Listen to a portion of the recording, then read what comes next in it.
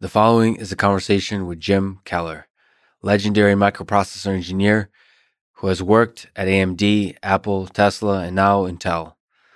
He's known for his work on AMD K7, K8, K12, and Zen microarchitectures, Apple A4 and A5 processors, and co-author of the specification for the x86-64 instruction set and Hypertransport Interconnect.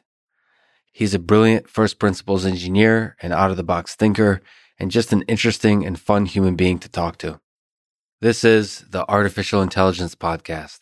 If you enjoy it, subscribe on YouTube, give it 5 stars on Apple Podcast, follow on Spotify, support it on Patreon, or simply connect with me on Twitter at Lex Friedman, spelled Fridman. I recently started doing ads at the end of the introduction. I'll do 1 or 2 minutes after introducing the episode and never any ads in the middle that can break the flow of the conversation. I hope that works for you and doesn't hurt the listening experience. This show is presented by Cash App, the #1 finance app in the App Store. I personally use Cash App to send money to friends, but you can also use it to buy, sell, and deposit Bitcoin in just seconds. Cash App also has a new investing feature. You can buy fractions of a stock, say $1 worth, no matter what the stock price is. Brokerage services are provided by Cash App Investing, a subsidiary of Square and member SIPC. I'm excited to be working with Cash App to support one of my favorite organizations called FIRST, best known for their FIRST robotics and Lego competitions. They educate and inspire hundreds of thousands of students in over 110 countries and have a perfect rating on Charity Navigator, which means that donated money is used to maximum effectiveness. When you get Cash App from the App Store or Google Play and use code LEXPODCAST, you'll get $10, and Cash App will also donate $10 to FIRST, which again is an organization that I've personally seen inspire girls and boys to dream of engineering a better world. And now, here's my conversation with Jim Keller.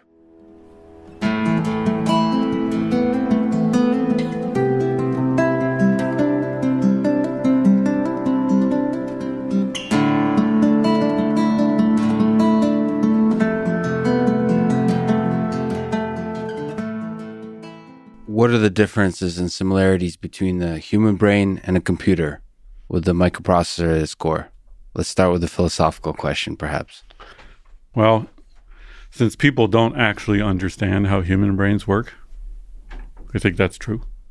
I think that's true. So it's hard to compare them.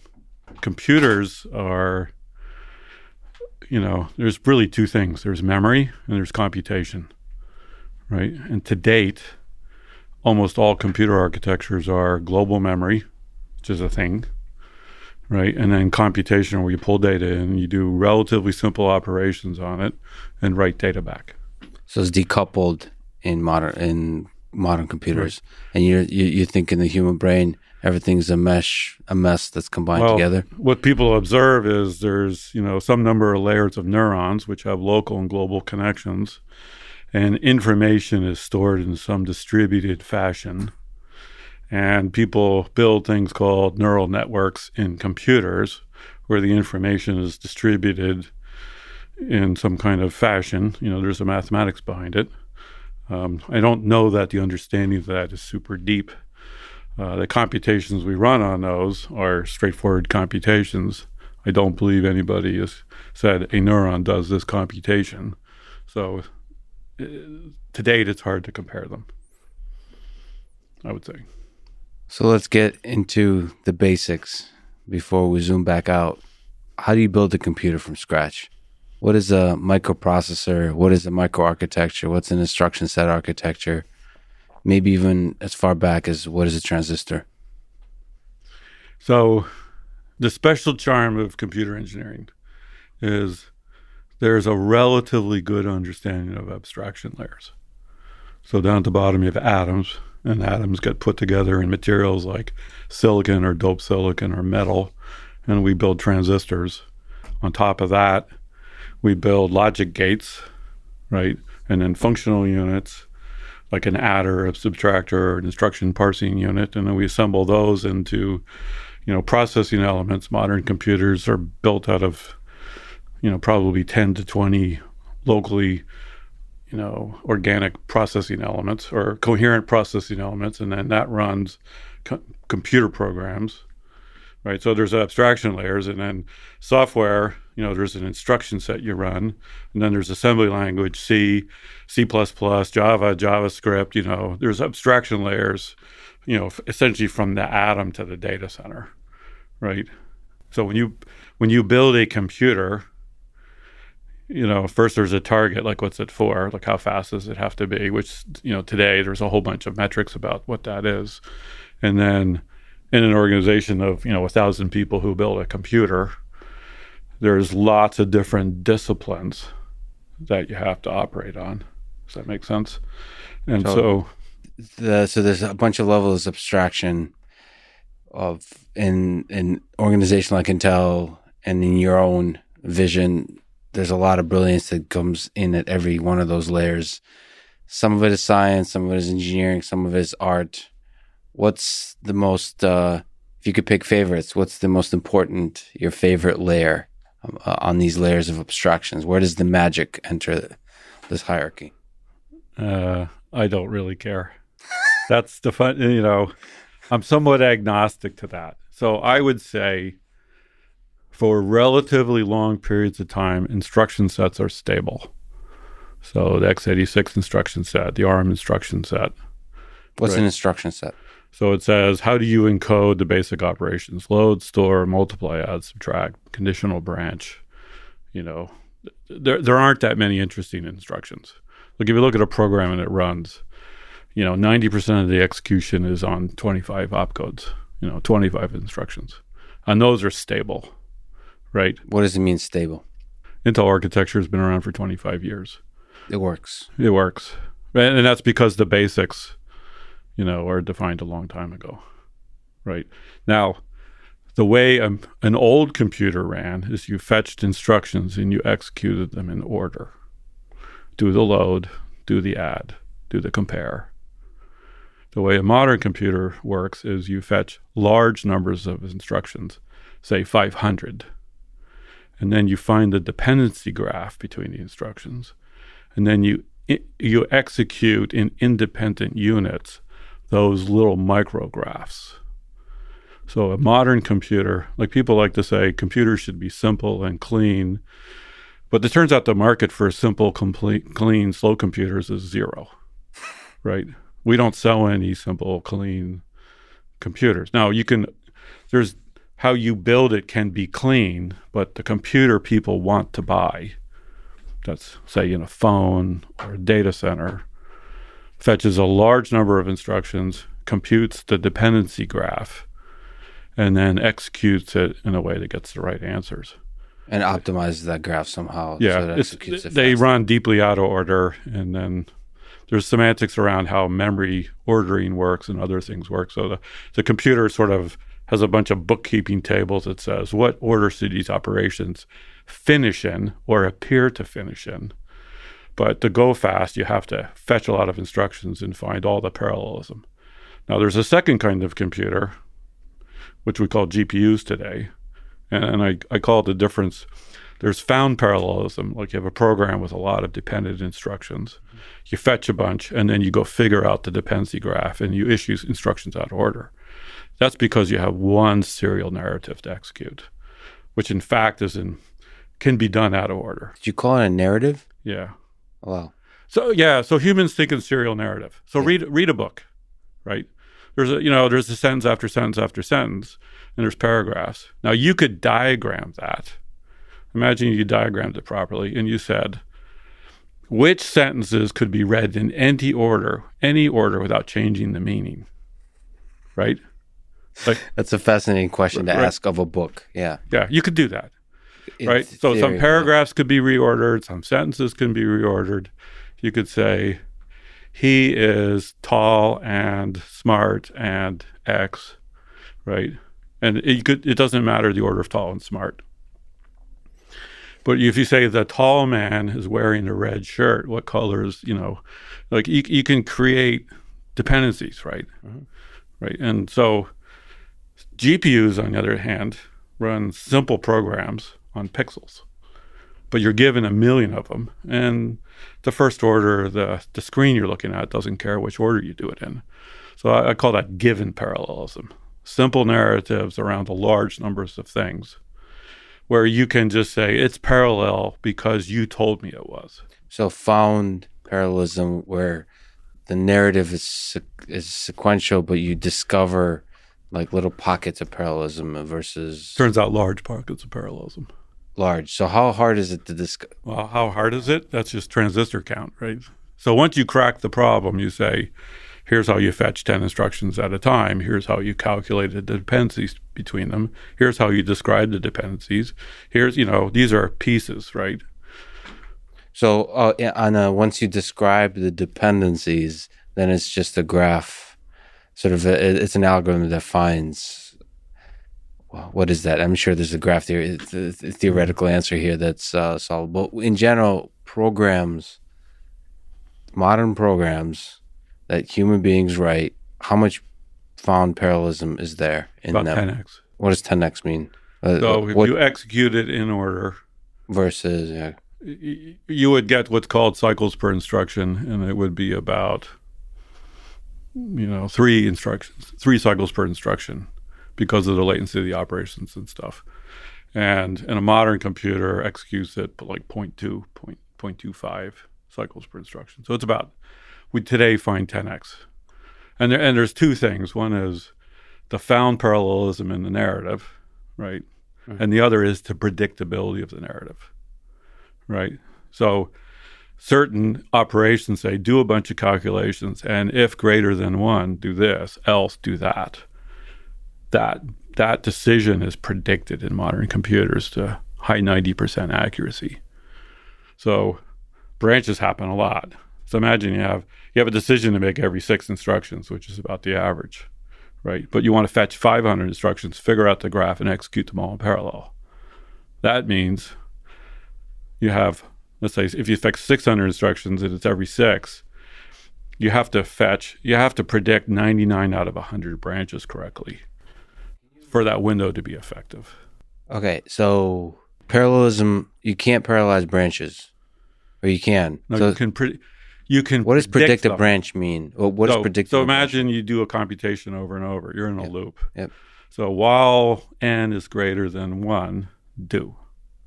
And you go through that loop 1 million times. So every time you look at the branch, you say, it's probably still greater than 1.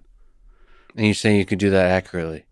Very accurately. Modern computers. My mind is blown. How the heck do you do that? Wait a minute. Well, you want to know? This is really sad. 20 years ago, yes, you simply recorded which way the branch went last time and predicted the same thing. Right. Okay. What's the accuracy of that? 85%. So then somebody said, hey, let's keep a couple of bits and have a little counter. So when it predicts one way, we count up and then pins. So say you have a 3-bit counter. So you count up and then you count down. And if it's, you can use the top bit as the signed bit. So you have a signed 2-bit number. So if it's greater than 1, you predict taken, and less than 1, you predict not taken, right? Or less than 0, whatever the thing is. And that got us to 92%. Oh. Okay. No, it gets better.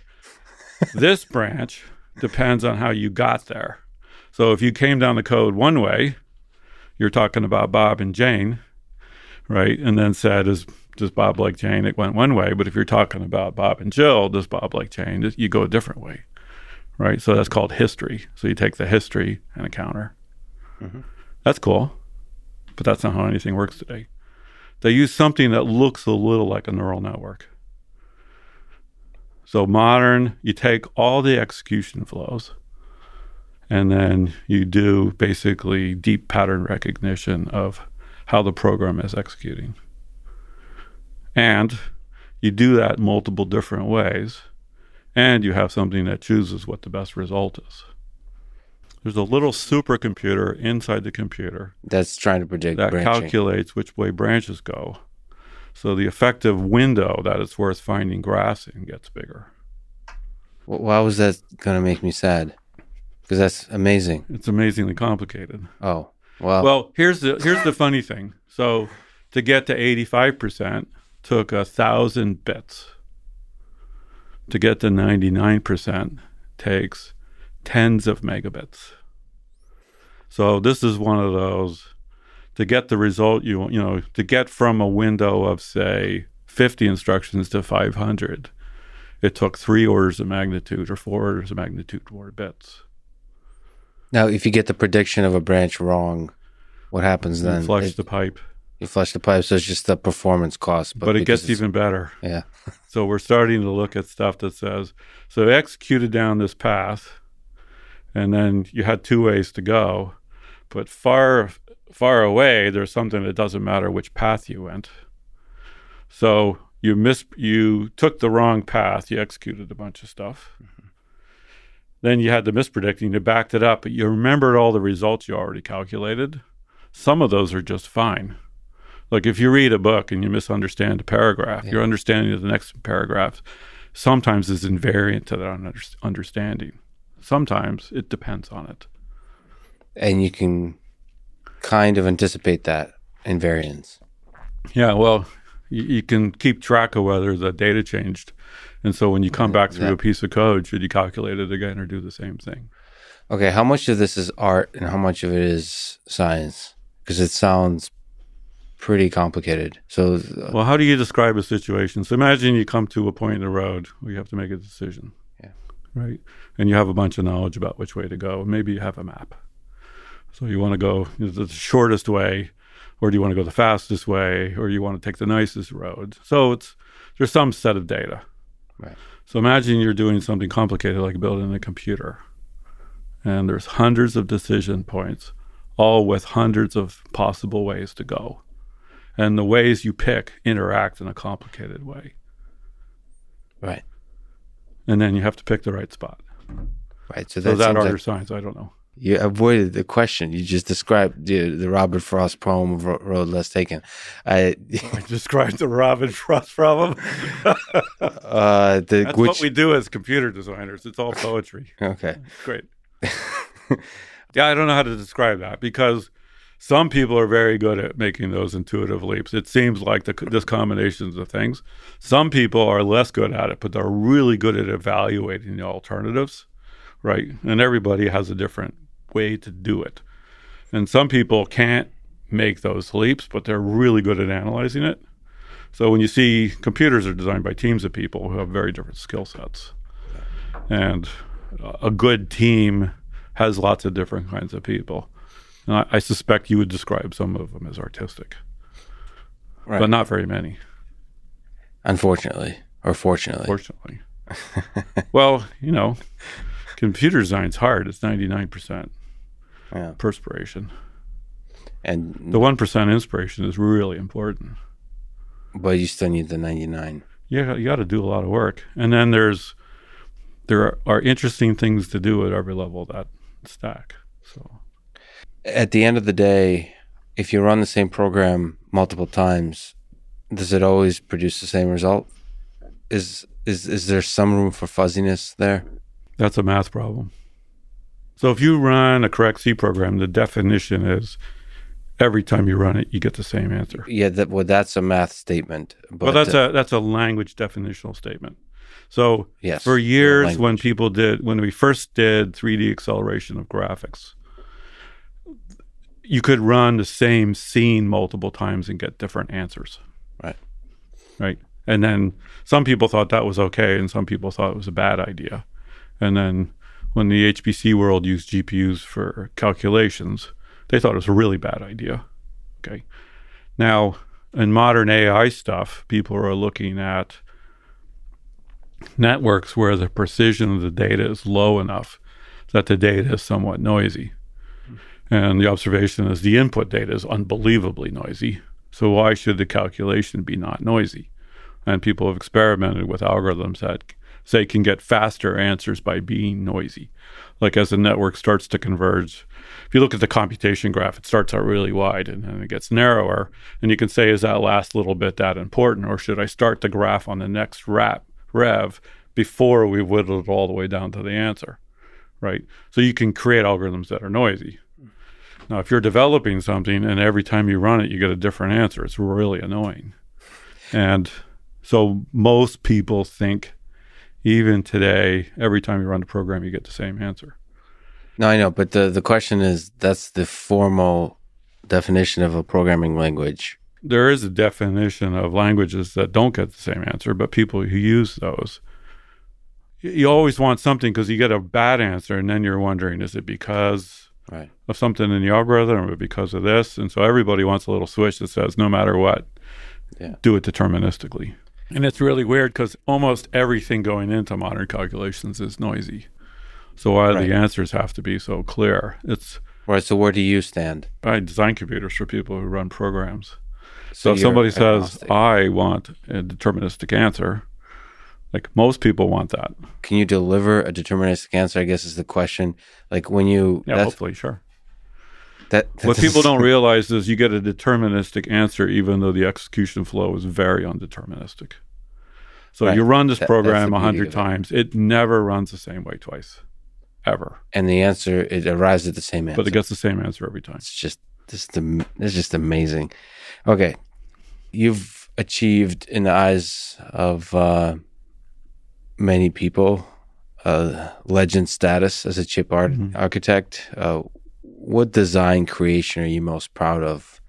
Perhaps because it was challenging, because of its impact, or because of the set of brilliant ideas that were involved in bringing it to life? I find that description odd, and I have 2 small children, and I promise you, they think it's hilarious.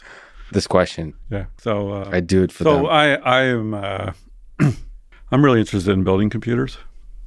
And I've worked with really, really smart people. I'm not unbelievably smart. I'm fascinated by how they go together, both as a thing to do and as an endeavor that people do. How people and computers go together? Yeah. Like how people think and build a computer. And I find sometimes that the best computer architects aren't that interested in people, or the best people managers aren't that good at designing computers. So the whole stack of human beings is fascinating. So the managers, the individual engineers. I realized after a lot of years of building computers, where you sort of build them out of transistors, logic gates, functional units, computational elements, that you could think of people the same way. So people are functional units. Yes. And then you could think of organizational design as a computer architectural problem. And then it was like, oh, that's super cool because the people are all different, just like the computational elements are all different. And they like to do different things. And so I had a lot of fun, like reframing how I think about organizations. Just like with computers, we were saying execution paths. You can have a lot of different paths that end up at the same good destination. So what have you learned about the human abstractions, from individual functional human units to the broader organization? What does it take to create something special? Well, most people don't think simple enough. All right. So do you know the difference between a recipe and the understanding? There's probably a philosophical description of this. So imagine you're going to make a loaf of bread. Yep. The recipe says get some flour, add some water, add some yeast, mix it up, let it rise, put it in a pan, put it in the oven. It's a recipe. Right. Understanding bread, you can understand biology, supply chains, grain grinders, yeast, physics, thermodynamics. Like there's so many levels of understanding there. And then when people build and design things, they frequently are executing some stack of recipes, right? And the problem with that is the recipes all have limited scope. Like if you have a really good recipe book for making bread, it won't tell you anything about how to make an omelet. Right. But if you have a deep understanding of cooking, right, then bread, omelets, sandwich, there's a different, way of viewing everything. And most people, when you get to be an expert at something, you're hoping to achieve deeper understanding, not just a large set of recipes to go execute. And it's interesting to walk groups of people because executing recipes is unbelievably efficient if it's what you want to do. If it's not what you want to do, you're really stuck. And that difference is crucial. And everybody has a balance of, let's say, deeper understanding the recipes. And some people are really good at recognizing when the problem is to understand something deeply. Does that make sense? It totally makes sense. Does it every stage of development, deep understanding on the team needed? Well, this goes back to the art versus science question. Sure. If you constantly unpacked everything for deeper understanding, you never get anything done. Right. And if you don't unpack understanding when you need to, you'll do the wrong thing. And then at every juncture, like human beings are these really weird things because everything you tell them has a million possible outputs, right? And then they all interact in a hilarious way. Yeah, it's very and then having some intuition about what do you tell them, what do you do, when do you intervene, when do you not, it's complicated. Right. So it's essentially computationally unsolvable. Yeah, it's an intractable problem, sure. Humans are a mess.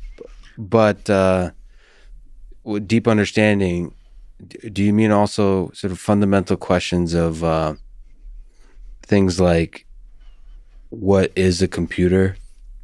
Like, or why? Like the why questions, why are we even building this? Like, of purpose? Or do you mean more like going towards the fundamental limits of physics, sort of really getting into the core of the science? Well, in terms of building a computer, think a little simpler. So common practice is you build a computer, and then when somebody says, I want to make it 10% faster, you'll go in and say, all right, I need to make this buffer bigger, and maybe I'll add an add unit. Or, I have this thing that's 3 instructions wide. I'm going to make it 4 instructions wide. Right. And what you see is each piece gets incrementally more complicated, right? And then at some point you hit this limit. Like adding another feature or buffer doesn't seem to make it any faster. And then people will say, well, that's because it's a fundamental limit.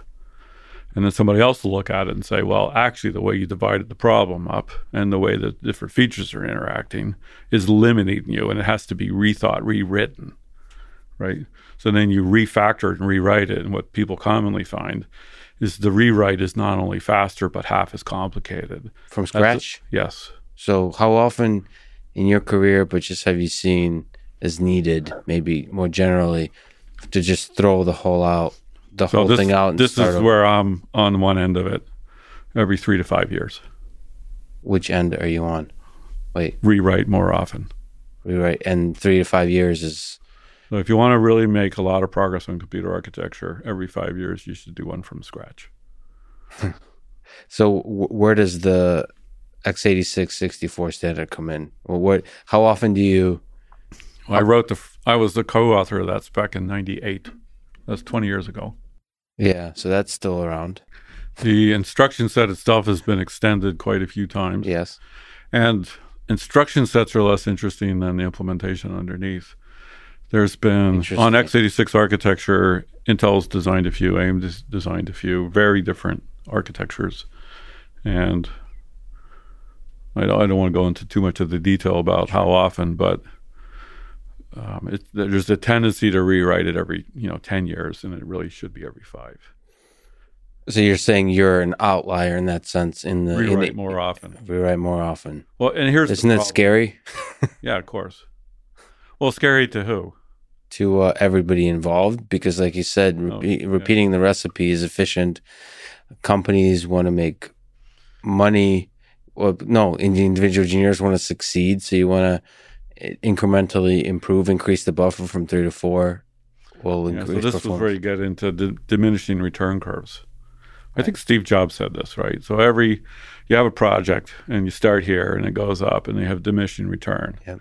And to get to the next level, you have to do a new one, and the initial starting point will be lower than the old optimization point, but it'll get higher. So now you have 2 kinds of fear: short-term disaster and long-term disaster. And you're grown-ups, right? Yes. Like, people with a quarter-by-quarter business objective are terrified about changing everything. Yeah. And people who are trying to run a business or build a computer for a long-term objective know that the short-term limitations block them from the long-term success. So if you look at leaders of companies that had really good long-term success, every time they saw that they had to redo something, they did. And so somebody has to speak up. Or you do multiple projects in parallel. Like you optimize the old one while you build a new one. But the marketing guys are always like, promise me that the new computer is faster on every single thing. And the computer architect says, well, the new computer will be faster on the average. But there's a distribution of results and performance, and you'll have some outliers that are slower. And that's very hard because they have one customer who cares about that one. So speaking of the long term, for over 50 years now, Moore's Law has served for me and millions of others as an inspiring beacon of what kind of amazing future brilliant engineers can build. Yep. I'm just making your kids laugh all of today. That was great. So first, in your eyes, what is Moore's Law, if you could define for people who don't know? Well, the simple statement was from Gordon Moore was double the number of transistors every 2 years, something like that. And then my operational model is we increase the performance of computers by 2x every 2 or 3 years. And it's wiggled around substantially over time. And also in how we deliver performance has changed.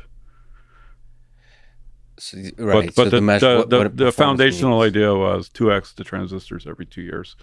The current cadence is something like, they call it a shrink factor, like 0.6 every 2 years, which is not 0.5. But that's referring strictly, again, to the original definition of transistor count. A shrink factor is just getting them smaller, smaller, smaller. Well, as you for a constant chip area, right. If you make the transistors smaller by 0.6, then you get 1 over 0.6 more transistors. So can you linger on it a little longer? What do you think should be the broader definition of Moore's Law? When you mentioned how you think of performance, just broadly, what's a good way to think about Moore's Law? Well, first of all, so I've been aware of Moore's Law for 30 years. In which sense? Well, I've been designing computers for 40. You're just watching it before your eyes kind of thing. Well, and somewhere where I became aware of it, I was also informed that Moore's Law was going to die in 10 to 15 years. And I thought that was true at first. But then after 10 years, it was going to die in 10 to 15 years. And then at one point, it was going to die in 5 years. And then it went back up to 10 years. And at some point, I decided not to worry about that particular prognostication for the rest of my life, which is fun. And then I joined Intel, and everybody said Moore's Law is dead. Right. And I thought that's sad because it's the Moore's Law company. And it's not dead. And it's always been going to die.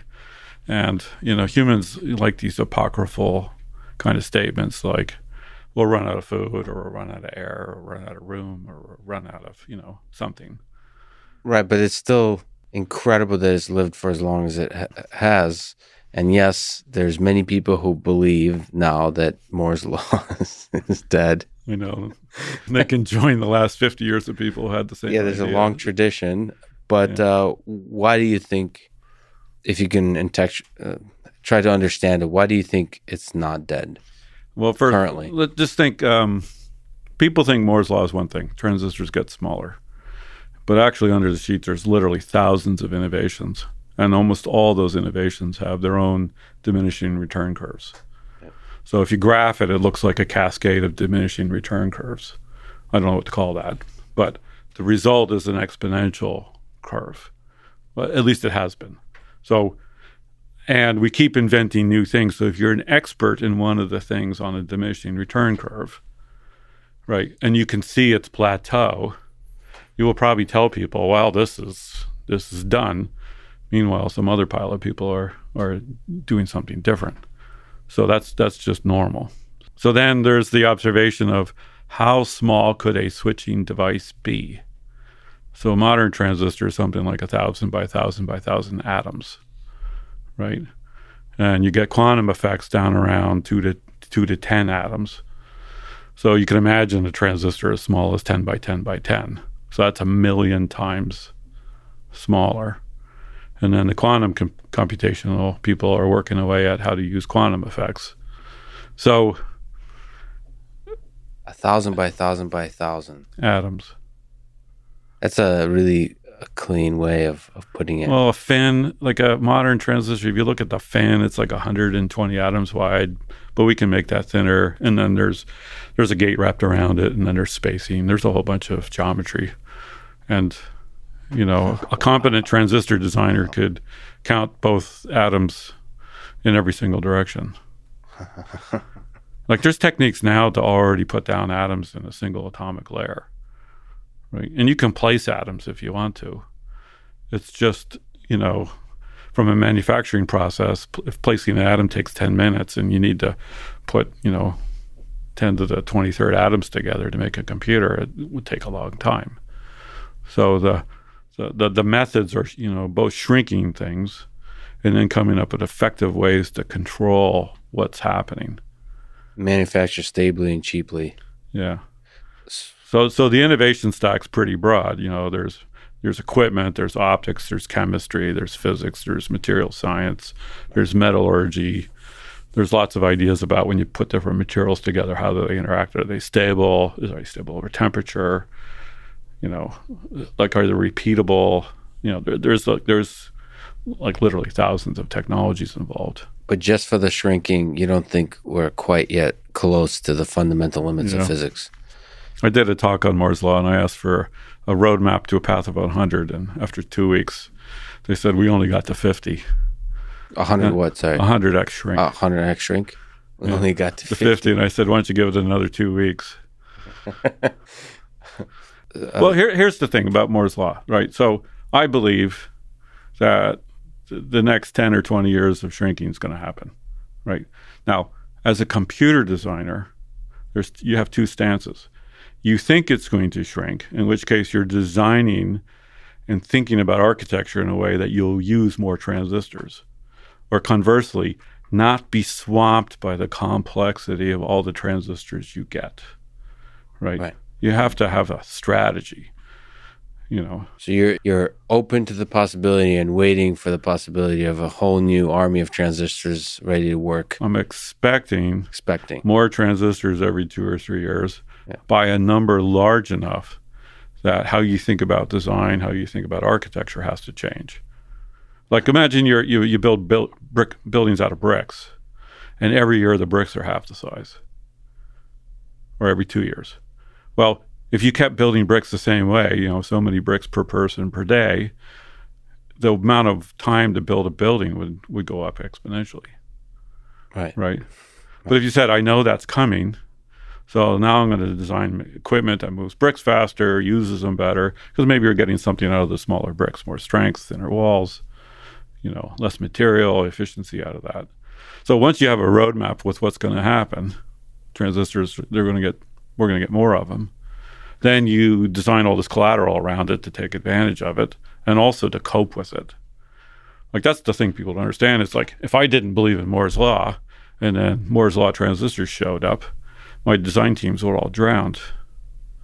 So what's the hardest part of this inflood of new transistors? I mean, even if you just look historically throughout your career, what's the thing? What fundamentally changes when you add more transistors in the task of designing an architecture? Well, there's two constants, right? One is people don't get smarter. I think. By the way, there's some science showing that we do get smarter, but because of nutrition, whatever. Yeah. Sorry to bring that up. Flynn effect. Yes. Yeah, exactly. I'm familiar with it. Nobody understands it. Nobody knows if it's still going on. So that's or whether it's real or not. Yeah, but I sort of. Anyway, but not exponentially. I would believe for the most part, people aren't getting much smarter. The evidence doesn't support it. That's right. And then teams can't grow that much. Right. So human beings, we're really good in teams of 10, up to teams of 100. They can know each other. Beyond that, you have to have organizational boundaries. So those are pretty hard constraints. Right. So then you have to divide and conquer. Like as the designs get bigger, you have to divide it into pieces. The power of abstraction layers is really high. We used to build computers out of transistors. Now we have a team that turns transistors into logic cells and another team that turns them into functional units, another one that turns them into computers. Right? So we have abstraction layers in there. And you have to think about when do you shift gears on that We also use faster computers to build faster computers. So some algorithms run twice as fast on new computers, but a lot of algorithms are n squared. So, a computer with twice as many transistors and it might take 4 times as long to run. So you have to refactor the software. Like simply using faster computers to build bigger computers doesn't work. So you have to think about all these things. So in terms of computing performance and the exciting possibility that more powerful computers bring, is shrinking the thing we've just been talking about one of the biggest exciting possibilities of advancement in performance? Or is there other directions that you're interested in, like in the direction of sort of enforcing given parallelism, or like doing massive parallelism in terms of many CPUs, stacking CPUs on top of each other, that kind of parallelism, or any kind of other parallelism? Well, think about it a different way. So old computers, slow computers, you said A equal B plus C times D. Pretty simple, right? And then we made faster computers with vector units, and you can do proper equations in matrices, right? And then modern like AI computations are like convolutional neural networks, where you convolve one large data set against another. And so there's sort of this hierarchy of mathematics, from simple equation to linear equations to matrix equations to deeper kind of computation. And the data sets are getting so big that people are thinking of data as a topology problem. Data is organized in some immense shape. And then the computation, which sort of wants to get data from immense shape and do some computation on it. So what computers have allowed people to do is have algorithms go much, much further. So that paper you referenced, the Sutton paper, they talked about, like when AI started, it was apply rule sets to something. That's a very simple computational situation. And then when they did first chess thing, they solved deep searches. So have a huge database of moves and results, deep search, but it's still just a search, right? Now we take large numbers of images and we use it to train these weight sets that we convolve across. It's a completely different kind of phenomena. We call that AI. And now they're doing the next generation. And if you look at it, they're going up this mathematical graph, right? And then computations, both computation and data sets support going up that graph. Yeah, the kind of computation though I would argue that all of it is still a search, right? Just like you said, a topology problem of data sets, you're searching the data sets for valuable data, and also the actual optimization of neural networks is a kind of search for I don't know, if you had looked at the inner layers of finding a cat, it's not a search. It's a set of endless projections. So, a projection is, here's a shadow of this phone. Yeah. Right? And then you can have a shadow of that onto something, a shadow on that of something. And if you look in the layers, you'll see this layer actually describes pointy ears and round-eyedness and fuzziness. But the computation to tease out the attributes is not search. Right. Like the inference part might be search, but the training's not search. Okay. Well, and then in deep networks, they look at layers and they don't even know what's represented. And yet, if you take the layers out, it doesn't work. Okay. So I don't think it's search. All right. Well, but you have to talk to a mathematician about what it actually is. Well, we could disagree, but it's just semantics. I think it's not, but it's certainly not. I would say it's absolutely not semantics, but okay.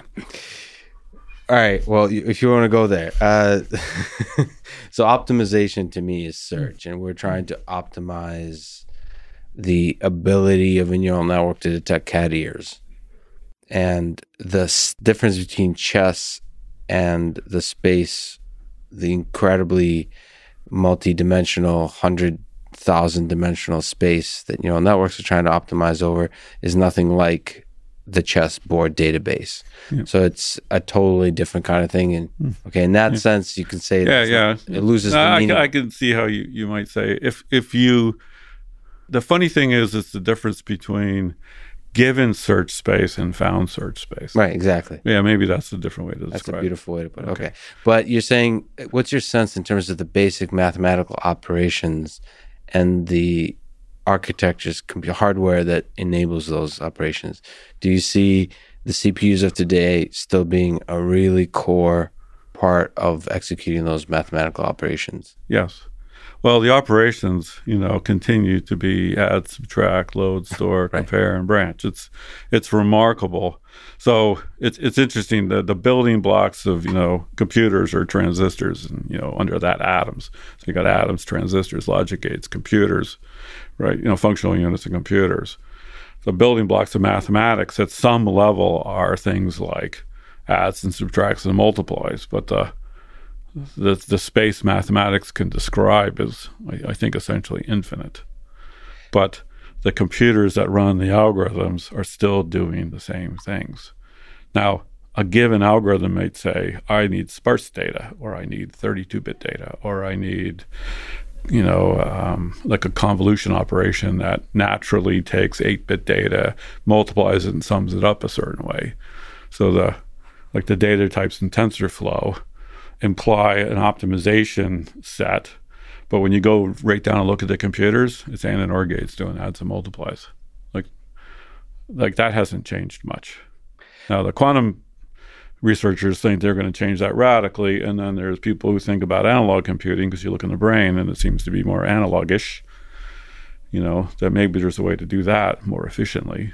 But we have a million X on computation, and I don't know the relationship between computational, let's say, intensity and ability to hit mathematical abstractions.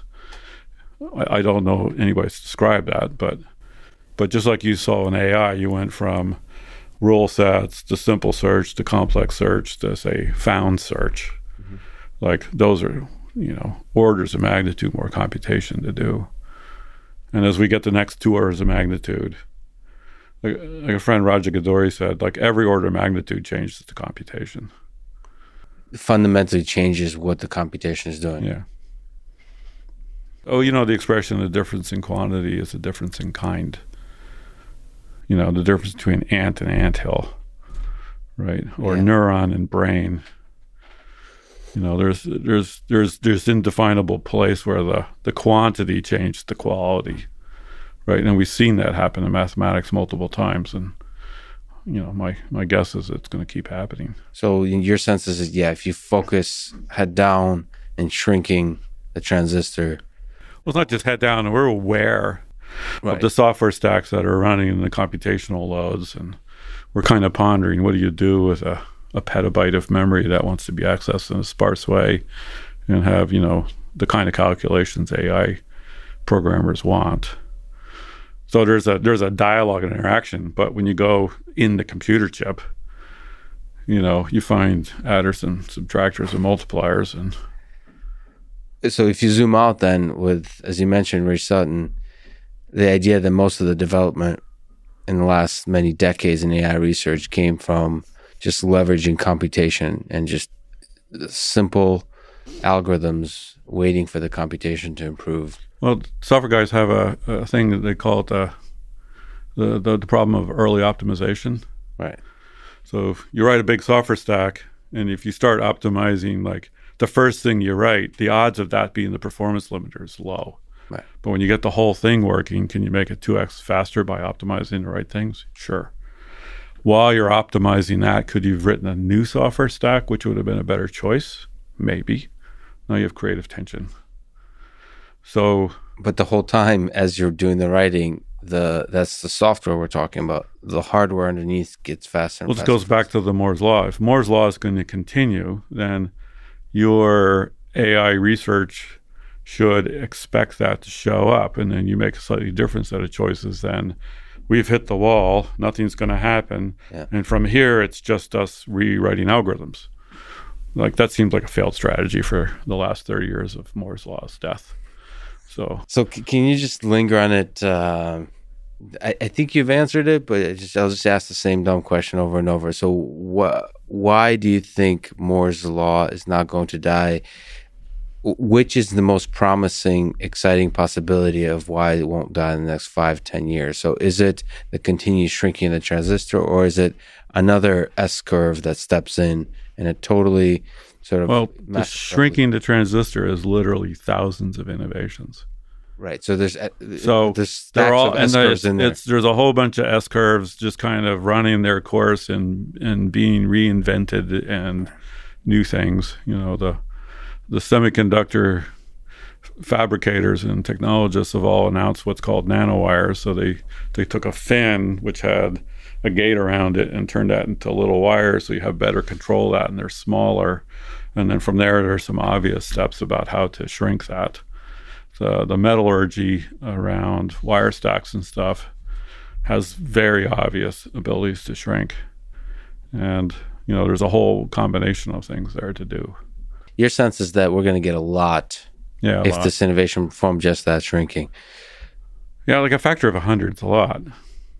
Yeah, I would say that's incredible. And it's totally unknown. It's only 10 or 15 years. Now, you're smarter, you might know, but to me, it's totally unpredictable of what that 100x would bring in terms of the nature of the computation that people would be you're familiar with Bell's law. So for a long time, it was mainframes, minis, workstation, PC, mobile. Yeah.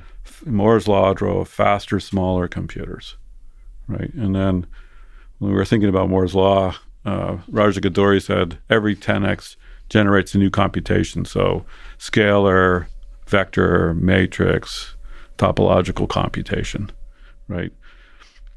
And if you go look at the industry trends, there was mainframes and mini computers and PCs, and then the internet took off, and then we got mobile devices, and now we're building 5G wireless with 1 millisecond latency. Yeah. And people are starting to think about the smart world where everything knows you, recognizes you. Like the transformations are going to be like unpredictable. How does it make you feel that you're one of the key architects of this kind of future? So we're not talking about the architects of the high level people who build the Angry Bird apps and What's wrong with Angry Bird apps? Who knows? Maybe that's the whole point of the universe. I'm going to take a stand at that and the attention distracting nature of mobile phones. I'll take a stand. But anyway, in terms of... I don't think that matters much. The side effects of smartphones or the attention distraction, which part? Well, who knows, where this is all leading. It's changing so fast. Wait, so back to my parents used to yell at my sisters for hiding in the closet with a wired phone with a dial on it. Stop talking to your friends all day. Right. Now my wife yells at my kids for talking to their friends all day on text. It looks the same to me. It's echoes of the same thing. Okay, but you are one of the key people architecting the hardware of this future. How does that make you feel? Do you feel responsible? Do you feel excited? So we're in a social context. So there's billions of people on this planet. There are literally millions of people working on technology. I feel lucky to be, doing what I do and getting paid for it, and there's an interest in it. But there's so many things going on in parallel. It's like the actions are so unpredictable. If I wasn't here, somebody else would do it. The vectors of all these different things are happening all the time. There's I'm sure some philosopher or meta-philosophers, wondering about how we transform our world. So you can't deny the fact that these tools, these tools are changing our world. That's right. So do you think it's changing for the better? So I read this thing recently. It said the two disciplines with the highest GRE scores in college are physics and philosophy, right? And they're both sort of trying to answer the question, why is there anything, right? And the philosophers, are on the kind of theological side, and the physicists are obviously on the, the material side. And there's 100 billion galaxies with 100 billion stars. It seems, repetitive at best. So there's on our way to 10 billion people. I mean, it's hard to say what it's all for, if that's what you're asking. Yeah, I guess I Things am. do tend to are significantly increases in complexity, and I'm curious about how computation, like our world, our physical world, inherently generates mathematics. It's kind of obvious, right? So we have XYZ coordinates. You take a sphere, you make it bigger. You get a surface that falls, grows by r squared. Like it generally generates mathematics, and the mathematicians and the physicists have been having a lot of fun talking to each other for years. And computation has been, let's say, relatively pedestrian. Like computation in terms of mathematics has been doing binary algebra, while those guys have been gallivanting through the nether realms of possibility, right? And now recently, the computation lets you do mathematical computations that are sophisticated enough that nobody understands how the answers came out, right? Machine learning. Yeah. Right. It used to be you get a data set, you guess at a function. The function is considered physics if it's predictive of new functions, new data sets. Modern, you can take a large data set with no intuition about what it is and use machine learning to find a pattern that has no function, right? And it can arrive at results that I don't know if they're completely mathematically describable. So computation has kind of done something interesting compared to A equal B plus C. There's something reminiscent of that step from the basic operations of addition to taking a step towards neural networks that's reminiscent of what life on Earth at its origins was doing. Do you think we're creating sort of the next step in our evolution in creating artificial intelligence systems that will... I don't know. I mean, there's so much in the universe already, it's hard to say. Where we stand in this whole thing. Are human beings working on additional abstraction layers and possibilities? Yeah, it appears so. Does that mean that human beings don't need dogs? No. Like there's so many things that are all simultaneously interesting and useful. Well, you've seen throughout your career, you've seen greater and greater level abstractions built in artificial machines, right? Do you think when you look at humans, do you think that look of all life on Earth as a single organism building this thing, this machine with greater and greater levels of abstraction? Do you think humans are at the peak, the top of the food chain in this long arc of history on Earth? Or do you think we're just somewhere in the middle? Are we the basic functional operations of a CPU? Are we the C++ program, the Python program, or with the neural network? Like somebody's, people have calculated like how many operations does the brain do? It's something, I've seen the number 10 to the 18th a bunch of times, arrive different ways. So could you make a computer that did 10 to the 20th operations? Yes. Sure. Right. So you think... We're going to do that.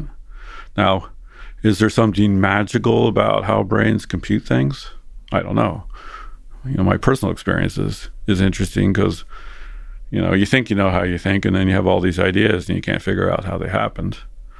And if you meditate,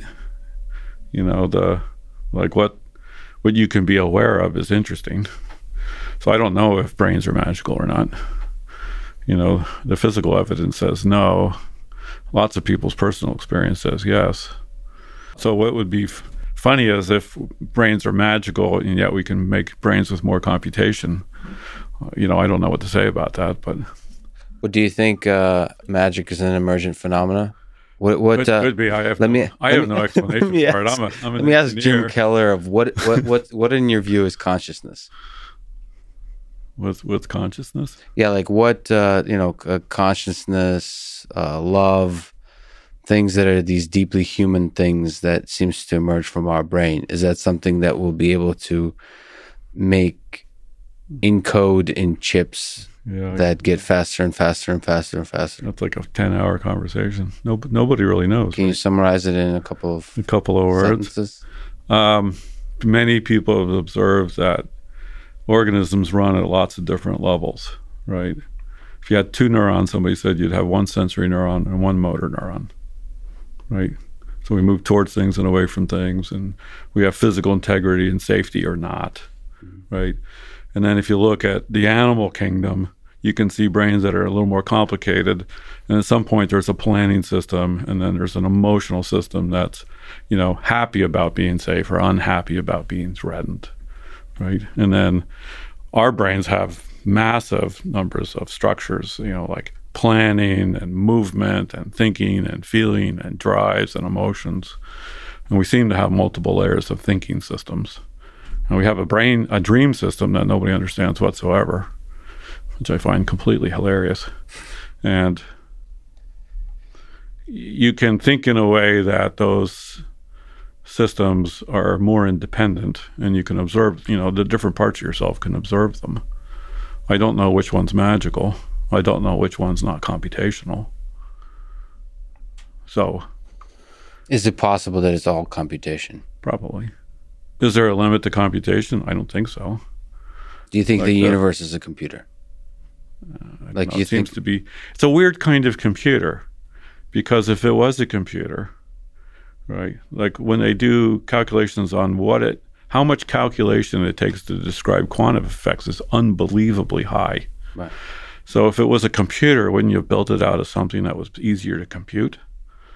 Right. It's a funny system. But then the simulation guys have pointed out that the rules are kind of interesting. Like when you look really close, it's uncertain. And the speed of light says you can only look so far. Mm-hmm. And things can't be simultaneous except for the odd entanglement problem where they seem to be. Like the rules are all kind of weird. Yeah. And somebody said physics is like having 50 equations with 50 variables to define 50 variables. Like, it's like physics itself has been a shit show for thousands of years. It seems odd when you get to the corners of everything. It's either uncomputable or undefinable or uncertain. It's almost like the designers of the simulation are trying to prevent us from understanding it perfectly. But also the things that require calculations require so much calculation that our idea of the universe of a computer is absurd, because every single little bit of it takes all the computation in the universe to figure out. So that's a weird kind of computer. You say the simulation is running in a computer, which has, by definition, infinite computation. Not infinite. Oh, you mean if the universe is infinite? Well, every little piece of our universe seems to take infinite computation to figure out. Just a lot. Well, a lot's a pretty big number. Compute this little teeny spot takes all the mass in the local 1 light year by 1 light year space. It's close enough to infinite. So. Oh, it's a heck of a computer if it is one. I know it's a weird description, because the simulation description seems to break when you look closely at it. But the rules of the universe seem to imply something's up. That seems a little arbitrary. The universe, the whole thing, the laws of physics. Yeah. It just seems like how did it come out to be the way it is? But lots of people talk about that. It's like I said, the two smartest groups of humans are working on the same problem from different aspects, and they're both complete failures. So that's kind of cool. They might succeed eventually. Well, after 2,000 years, the trend isn't good. Well, 2,000 years is nothing in the span of the history of the universe, that's fair. We have some time. But the next 1,000 years doesn't look good either. So that's what everybody says at every stage. But with Moore's law, as you've just described, not being dead, the exponential growth of technology, the future seems pretty incredible. Well, it'll be interesting, that's for sure. That's right. So what are your thoughts on Ray Kurzweil's sense that exponential improvement in technology will continue indefinitely? Is that how you see Moore's law? Do you see Moore's law more broadly, in the sense that technology of all kinds has a way of stacking S-curves on top of each other where it'll be exponential, and then we'll see all kinds of... What does an exponential of 1 million mean? That's a pretty amazing number. And that's just for a local little piece of silicon. Now let's imagine you, say, decided to get 1,000 tons of silicon to collaborate in one computer at 1 million times the density. Like now you're talking, I don't know, 10 to the 20th more computation power than our current already unbelievably fast computers. Like nobody knows what that's going to mean. The sci-fi guys call it, computronium. Like when a local civilization turns the nearby star into a computer. Right. Like, I don't know if that's true, but So just even when you shrink the transistor, that's only one dimension. The ripple effects of that. Like people tend to think about computers as a cost problem, right? So computers are made out of silicon and minor amounts of metals, and this and that. None of those things cost any money. Like, there's plenty of sand. Like you could just turn the beach and a little bit of ocean water into computers. So all the cost is in the equipment to do it. And the trend on equipment is, once you figure out how to build the equipment, the trend of cost is zero. Elon said, first you figure out what configuration you want the atoms in, and then how to put them there. Right? Yeah. Because, right. well, here's right. his great insight is, people are how constrained. I have this thing, I know how it works, and then little tweaks to that will generate something, as opposed to what do I actually want, and then figure out how to build it. It's a very different mindset, and almost nobody has it, obviously. Well, let me ask on that topic. You were one of the key early people in the development of autopilot, at least in the hardware side. Elon Musk believes that autopilot and vehicle autonomy, if you just look at that problem, can follow this kind of exponential improvement. In terms of the how question that we're talking about, there's no reason why it can't. What are your thoughts on this particular space of vehicle autonomy, and you're part of it, and Elon Musk's and Tesla's vision for vehicle autonomy? Computer you need to build was straightforward. And you could argue, well, does it need to be 2 times faster or 5 times or 10 times? But that's just a matter of time or price in the short run. So that's not a big deal. You don't have to be especially smart to drive a car. So it's not like a super hard problem. I mean, the big problem with safety is attention, which computers are really good at, not skills. Well, let me push back on one. You say everything you said is correct, but we as humans tend to take for granted how incredible our vision system is. So you can drive a car with 20/50 vision, and you can train a neural network to extract the distance of any object and the shape of any surface from a video and data. Yeah, but it's really simple. No, it's not simple. That's a simple data problem. It's not simple. It's because it's not just detecting objects, it's understanding the scene, and it's being able to do it in a way that doesn't make errors. So the beautiful thing about the human vision system and our entire brain around the whole thing is we're able to fill in the gaps. It's not just about perfectly detecting cars. It's inferring the occluded cars. It's trying to. It's understanding the I think that's mostly a data problem. So you think with data, with compute, with improvement in computation, with improvement in collection. Well, there is when you're driving a car and somebody cuts you off, your brain has theories about why they did it. Right. They're a bad person. They're distracted. They're dumb. You can listen to yourself, right?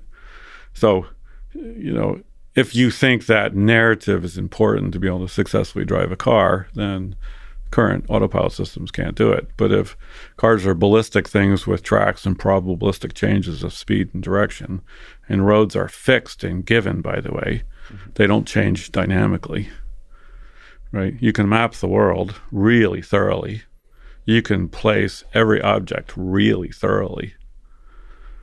Right. You can calculate trajectories of things really thoroughly. Right. But everything you said about really thoroughly has a different degree of difficulty. So, and you could say at some point, computer autonomous systems will be way better at things that humans are lousy at. Like they'll be better at attention. They'll always remember there was a pothole in the road that humans keep forgetting about. They'll remember that this set of roads has these weirdo lines on it that the computers figured out once, and especially if they get updates, so if somebody changes a given, right? Like the key to robots and stuff, somebody said, is to maximize the givens, right? Right. So having a robot pick up this bottle cap is way easier if you put a red dot on the top, because then you have to figure out, and if you want to do a certain thing with it, maximize the givens is the thing. And autonomous systems are happily maximizing the givens. Like humans, when you drive someplace new, you remember it because you're processing it the whole time. And after the 50th time you drove to work, you get to work, you don't know how you got there, right? You're on autopilot, right? Autonomous cars are always on autopilot. But the cars have no theories about why they got cut off or why they're in traffic. So they that's also never stop paying attention. Right. So I tend to believe you do have to have theories, mental models of other people, especially with pedestrians and cyclists, but also with other cars. So everything you said is actually essential to driving. Driving is a lot more complicated than people realize, I think. So sort of to push back slightly, but to cut into traffic, right? Yep. You can't just wait for a gap. You have to be somewhat aggressive. Yeah. You'll be surprised how simple the calculation for that is. I may be on that particular point, but there's maybe I actually have to push back. I would be surprised. You know what? Yeah, I'll just say where I stand. I would be very surprised, but I think you might be surprised how complicated it is. I tell people like progress disappoints in the short run and surprises in the long run. It's very possible. I suspect in 10 years it'll be just like taken for granted. Yeah, probably. But you're probably right. And I'll look like it's going to be a $50 solution that nobody cares about. It's like GPSs. Like, wow, GPSs. We have satellites in space that tell you where your location is. It was a really big deal. Now everything has a GPS in it. Yeah, that's true. But I do think that systems that involve human behavior are more complicated than we give them credit for. So we can do incredible things with technology that don't involve humans, but when I think humans are less complicated than people, frequently ascribe. Maybe we tend to operate out of large numbers of patterns and just keep doing it over and over. But I can't trust you because you're a human. That's something a human would say. But my hope is on the point you've made is even if no matter who's right, I'm hoping that there's a lot of things that humans aren't good at that machines are definitely good at, like you said, attention and things like that. Well, they'll be so much better that the overall picture of safety and autonomy will be, obviously cars will be safer, even if they're not as good at understanding. I'm a big believer in safety. I mean, there are already the current safety systems like cruise control that doesn't let you run into people and lane keeping. There are so many features that you just look at the Pareto of accidents and knocking off like 80% of them is, super doable. Just to linger on the autopilot team and the efforts there, it seems to be that there's a very intense scrutiny by the media and the public in terms of safety, the pressure, the bar put before autonomous vehicles. What are your sort of, as a person there working on the hardware and trying to build a system that builds a safe vehicle and so on, what was your sense about that pressure? Is it unfair? Is it expected of new technology? Yeah, it seems reasonable. I was interested. I talked to both American and European regulators, and I was worried that the regulations would write into the rules technology solutions. Like modern brake systems imply hydraulic brakes. So if you read the regulations to meet the letter of the law for brakes, it sort of has to be hydraulic. Right, and the regulator said they're interested in the use cases, like a head-on crash, an offset crash. Don't hit pedestrians. Don't run into people. Don't leave the road. Don't run a red light or a stoplight. They were very much into the scenarios, and and they had all the data about which scenarios injured or killed the most people, and for the most part, those conversations were like, what's the right thing to do to take the next step. Now, Elon's very interested also in the benefits of autonomous driving are freeing people's time and attention as well as safety. And I think that's also an interesting thing. But,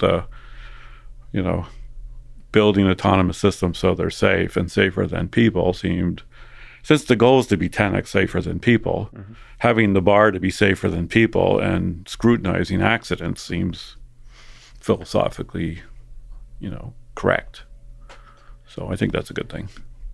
What it's different than the things you worked at, the Intel, AMD, Apple, with autopilot chip design and hardware design. What are interesting or challenging aspects of building this specialized kind of computing system in the automotive space? I mean, there's two tricks to building like an automotive computer. One is The software team, the machine learning team, is developing algorithms that are changing fast.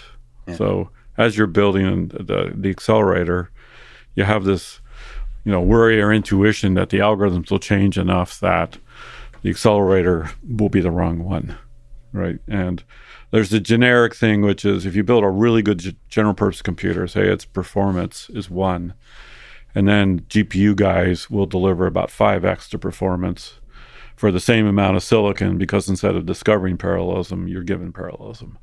And then special accelerators get another 2 to 5x on top of a GPU, because you say, I know the math is always 8-bit integers into 32-bit accumulators, and the operations are the subset of mathematical possibilities.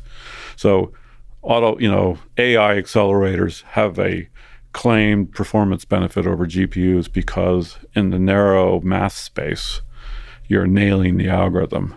Now, you still try to make it programmable, but the AI field is changing really fast. So there's a little creative tension there of, I want the acceleration afforded by specialization without being over-specialized, so that the new algorithm is so much more effective that you would have been better off on a GPU. So there's a tension there. To build a good computer for an application like automotive, there's all kinds of sensor inputs and safety processors and a bunch of stuff. So one of Elon's goals is to make it super affordable. So every car gets an autopilot computer. So some of the recent startups you look at, and they have a server in the trunk, because they're saying, I'm going to build this autopilot computer that replaces the driver. So their cost budget's $10,000 or $20,000. And Elon's constraint was, I'm going to put one in every car, whether people buy autonomous driving or not. So the cost constraint he had in mind was great, right? And to hit that, you had to think about the system design. That's complicated. It's fun. It's craftsman's work. Like a violin maker, right? Yeah. You can say Stradivarius is this incredible thing. The musicians are incredible, but the guy making the violin, picked wood and sanded it, and then he cut it, and he glued it, and he waited for the right day so that when he put the finish on it, it didn't, do something dumb. That's craftsman's work, right? You may be a genius craftsman because you have the best techniques and you discover a new one, but most engineering is craftsman's work. And humans really like to do that. Expression. Smart humans. No, everybody. All humans. I don't know. I dug ditches when I was in college. I got really good at it. Satisfying. Yeah. So digging ditches is also craftsman work. Yeah, of course. So there's an expression called complex mastery behavior. So when you're learning something, that's fun because you're learning something. When you do something that's rote and simple, it's not that satisfying. But if the steps that you have to do are complicated and you're good at them, it's satisfying to do them.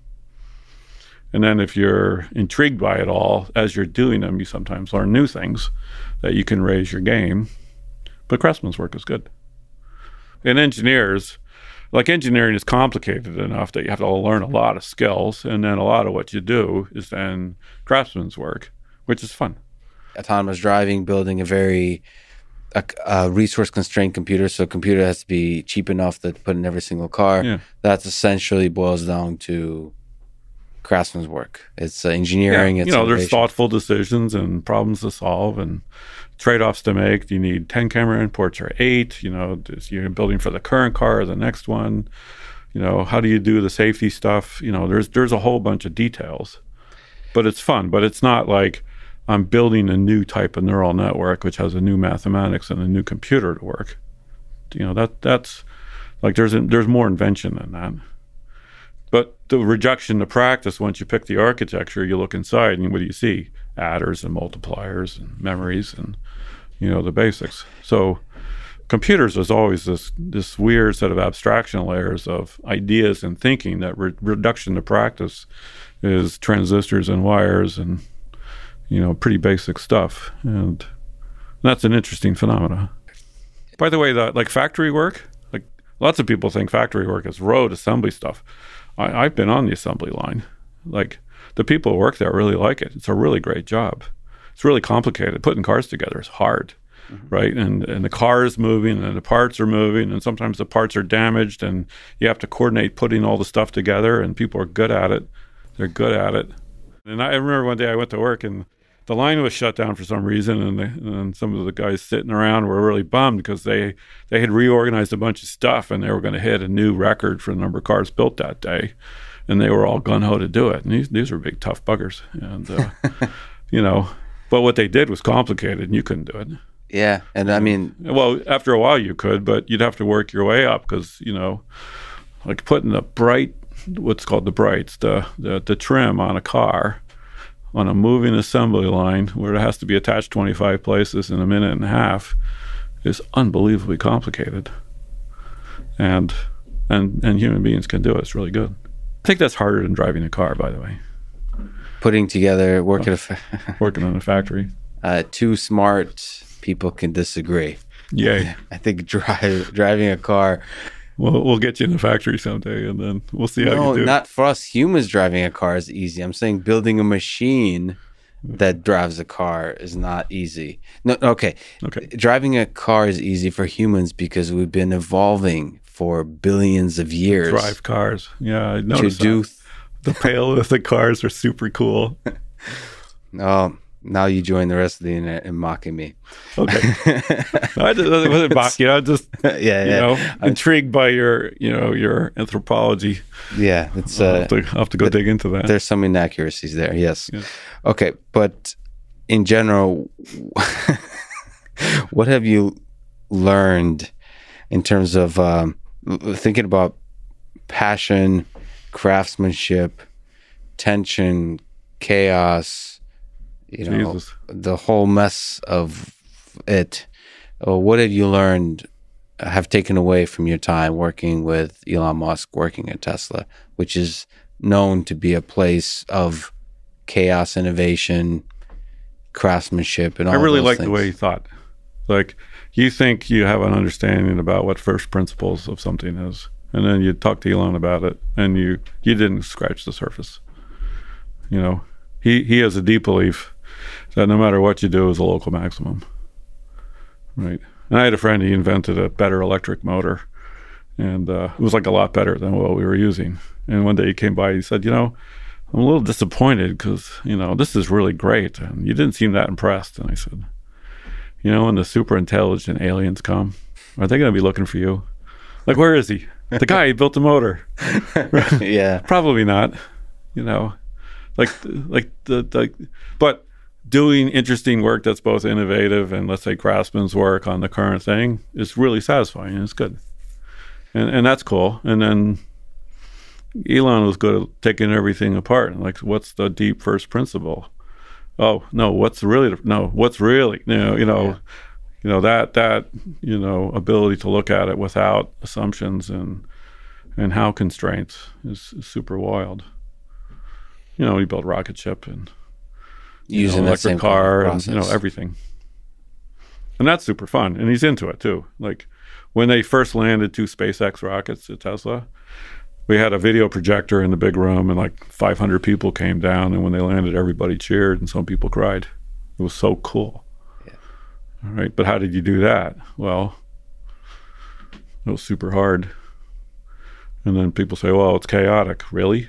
To get out of all your assumptions, you think that's not going to be unbelievably painful? And is Elon tough? Yeah, probably. Do people look back on it and say, boy, I'm really happy I had that experience to go take apart that many layers of assumptions? Sometimes super fun, sometimes painful. So it could be emotionally and intellectually painful, that whole process, just stripping away assumptions.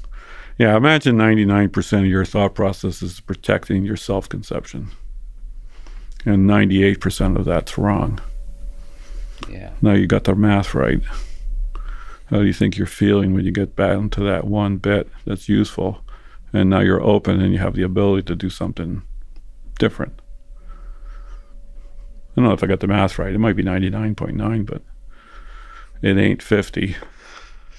Imagining it, the 50% is hard enough. Yeah.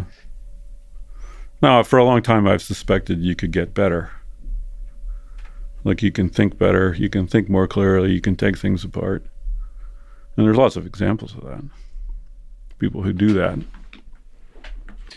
So. And Elon is an example of that. Apparently. You are an example. So I don't know if I am. I'm fun to talk to. Certainly. I've learned a lot of stuff. Right. Well, here's the other thing is like, I joke, like I read books.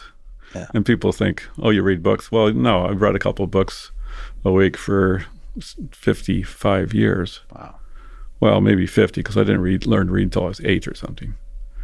And it turns out when people write books, they often take 20 years of their life where they passionately did something, reduce it to 200 pages. That's kind of fun. And then you go online and you can find out who wrote the best books and who, like, that's kind of wild. So there's this wild selection process, and then you can read it and for the most part understand it. And then you can go apply it. Like I went to one company, I thought, I haven't managed much before. So I read 20 management books. And I started talking to them and basically compared to all the VPs running around, I'd read 19 more management books than anybody else. It wasn't even that hard. Yeah. And half the stuff worked, like first time. It wasn't even rocket science. But at the core of that is questioning the assumptions, or sort of entering the thinking, first principles thinking, sort of looking at the reality of the situation and using that knowledge, applying that knowledge. So I would say my brain has this idea that you can question first assumptions, but I can go days at a time and forget that, and you have to kind of like circle back to that observation because it is emotionally it's hard, challenging. Well, it's hard to just keep it front and center because you operate on so many levels all the time, and getting this done takes priority, or being happy takes priority, or screwing around takes priority. Like how you go through life is complicated. Yeah. And then you remember, oh yeah, I could really think first principles. Oh shit, that's tiring, but you do for a while, and that's kind of cool. So just as a last question, in your sense, from the big picture, from the first principles, do you think, you kind of answered it already, but do you think autonomous driving is something we can solve on a timeline of years? So 1, 2, 3, 5, 10 years, as opposed to a century? Yeah, definitely. Just to linger on it a little longer, where's the confidence coming from? Is it the fundamentals of the problem, the fundamentals of building the hardware and the software? As a computational problem, understanding ballistics, roles, topography, it seems pretty solvable. I mean, and you can see this, like speech recognition. For a long time, people are doing, frequency and domain analysis and all kinds of stuff, and that didn't work at all, right? And then they did deep learning about it, and it worked great. And it took multiple iterations. And, autonomous driving is way past the frequency analysis point. Use radar, don't run into things. And the data gathering is going up, and the computation is going up, and the algorithm understanding is going up, and there's a whole bunch of problems getting solved like that. The data side is really powerful, but I disagree with both you and Elon. I'll tell Elon once again, as I did before, that when you add human beings into the picture, it's no longer a ballistics problem. It's something more complicated, but I could be very well proven wrong. Cars are highly damped in terms of rate of change. Like the steering system is really slow compared to a computer. The acceleration is really slow. Yeah, on a certain time scale, on a ballistics time scale, but human behavior, I don't know. I shouldn't say human beings are really slow too. Weirdly, we operate, half a second behind reality. Nobody really understands that one either. It's pretty funny. Yeah. So, we very well could be surprised. And I think with the rate of improvement on all aspects, on both the compute and the software and the hardware, there's going to be pleasant surprises all over the place. Yeah. Speaking of unpleasant surprises, many people have worries about a singularity in the development of AI. Forgive me for such questions. Yeah. When AI improves exponentially and reaches a point of superhuman level general intelligence, beyond the point, there's no looking back. Do you share this worry of existential threats from artificial intelligence, from computers becoming superhuman level intelligent? No, not really. Like we already have a very stratified society. And then if you look at the whole animal kingdom of capabilities and abilities and interests, and, smart people have their niche, and, normal people have their niche, and craftsmen have their niche, and, animals have their niche. I suspect that the domains of interest for things that, astronomically different, like something got 10 times smarter than us and wanted to track us all down because what? We like to have coffee at Starbucks. Like, it doesn't seem plausible. Now, is there an existential problem that how do you live in a world where there's something way smarter than you, and you base your kind of self-esteem on being the smartest local person? Well, there's 0.1% of the population who thinks that, because the rest of the population's been dealing with it since they were born. So the breadth of possible experience that can be interesting is really big. And,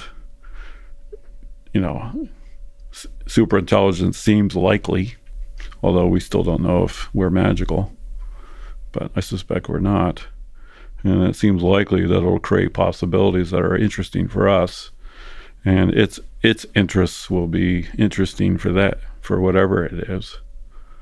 It's not obvious why its interests would somehow want to fight over some square foot of dirt or, whatever, the usual fears are about. So you don't think you'll inherit some of the darker aspects of human nature? Depends on how you think reality is constructed. So for whatever reason, human beings are in, let's say, creative tension and opposition with both our good and bad forces. Like, there's lots of philosophical understanding of that, right? I don't know why that would be different. So you think the evil is necessary for the good? I mean, the tension. I don't know about evil, but like, we live in a competitive world where your good is somebody else's, right? Evil. There's the malignant part of it, but that seems to be self-limiting, although occasionally it's super horrible. But yes, there's a debate over ideas, and some people have different beliefs, and that debate itself is a process. So at arriving at something. Yeah, and why wouldn't that continue? Yeah. But you don't think that whole process will leave humans behind in a way that's painful? Emotionally painful, yes. For the 0.1%, they'll be. Why isn't it already painful for a large percentage of the population? And it is. I mean, society does have a lot of stress in it about the 1% and about the this and about the that. But everybody has a lot of stress in their life about what they find satisfying, and know yourself seems to be the proper dictum, and pursue something that makes your life meaningful seems proper. And there's so many avenues on that. Like, there's so much unexplored space at every single level. I'm somewhat of my nephew called me a jaded optimist. And so there's a beautiful tension in that label. But if you were to look back at your life and could relive a set of moments, because they were the happiest times of your life outside of family, what would that be? I don't want to relive any moments. I like that. I like that situation where you have some amount of optimism and then the anxiety of the unknown. So you love the unknown, the mystery of it. I don't know about the mystery. It sure gets your blood pumping. What do you think is the meaning of this whole thing, of life, on this pale blue dot? It seems to be what it does. Like, the universe, for whatever reason, makes atoms, which makes us, which we do stuff. And we figure out things, and we explore things, and... That's just what it is. It's not just. Yeah, it is. Yeah. Jim, I don't think there's a better place to end it. It's a huge honor. And well, that was super fun. Thank you so much for talking today. All right, great. Thanks for listening to this conversation, and thank you to our presenting sponsor, Cash App. Download it, use code LEXPODCAST, you'll get $10, and $10 will go to FIRST, a STEM education nonprofit that inspires hundreds of thousands of young minds to become future leaders and innovators. If you enjoy this podcast, subscribe on YouTube, give it 5 stars on Apple Podcast, follow on Spotify, support it on Patreon, or simply connect with me on Twitter. And now, let me leave you with some words of wisdom from Gordon Moore. If everything you try works, you aren't trying hard enough. Thank you for listening, and hope to see you next time.